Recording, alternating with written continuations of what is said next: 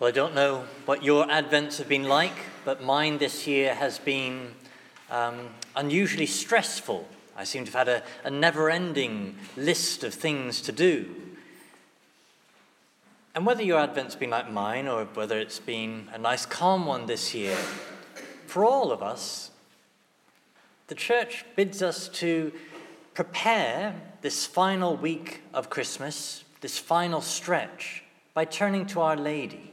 That she is the one who, if we look to her, she can, in a sense, put everything right, so that there's the right things within us to be ready for Christmas. Now this year, which is year C in the lectionary, we heard the account of the visitation, how Our Lady went and visited her cousin Elizabeth.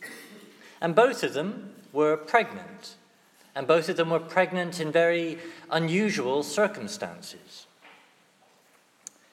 And their two children, the Lord Jesus and St. John the Baptist, who'd prepare the way for the Lord, they would in their lives ahead have many unusual signs. But I want to focus on how Our Lady acted in the midst of this, because she's a great role model for us for Christmas. That we didn't hear, we had just, as always, a very short section in the Gospel, but the verses just before this, what had happened was the Archangel Gabriel had appeared to Our Lady and asked her to be the Mother of God. Now, to put it lightly, that's a pretty big thing to have on your to-do list. That's a pretty large errand to add to your pre-Christmas rush. And I don't know about yourselves, but when I'm given a big task, when I've got what seems to be a big thing to get on with, whether it's preparing the Christmas sermon or buying the bird for Christmas lunch, I can tend to get very focused, very driven, and woe betide anybody that gets in my way. Well, I want to make the point to you that Our Lady we see doing the very opposite. Here she was, having been asked this incredible thing to be the Mother of God. And yet she doesn't start being concerned about herself and her health and her pregnancy. Instead, what she does is she rushes off to look after her cousin Elizabeth. Her cousin Elizabeth, who she'd just been told was more pregnant than she was. And so as we heard in that text, she set out and went as quickly as she could. She didn't just set out, but as quickly as she could. Now, there were two results that happened as a result of that. One is that, obviously, Elizabeth was helped during her birth. But the other I want to point out to you was joy. So we heard in that account read to us the joyful encounter between Elizabeth and Our Lady.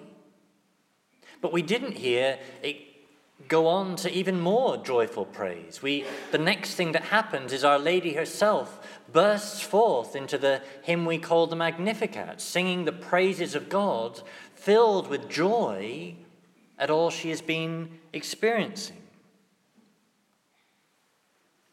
That, as you've heard me say many times, love bears fruit in joy.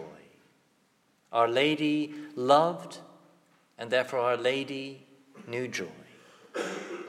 Our Lady thought of others, and therefore she didn't feel burdened by what she had to do, but felt the joy that comes from love.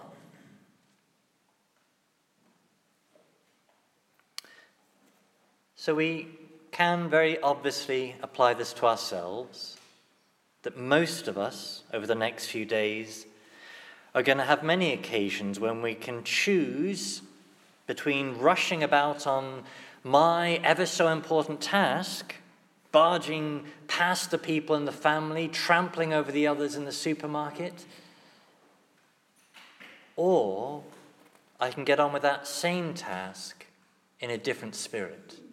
Get on with that same task, but with an awareness of the people around me, a consideration for their needs, a remembering too of the bigger picture of what all the rushing about is for, that it's about a celebration of Christmas, a celebration of that love, that human and divine love that manifested itself in Bethlehem.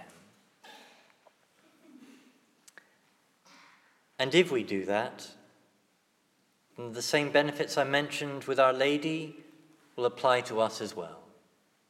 That just as Elizabeth was helped in her birth, well, we will help those around us in their celebration of Christmas. And if in our loving others, we do it in a way that is focused on the people around us as people, not just as tasks to be done, then we'll feel the weight of those tasks more lightly, because we'll be filled with the joy that comes from doing them with love.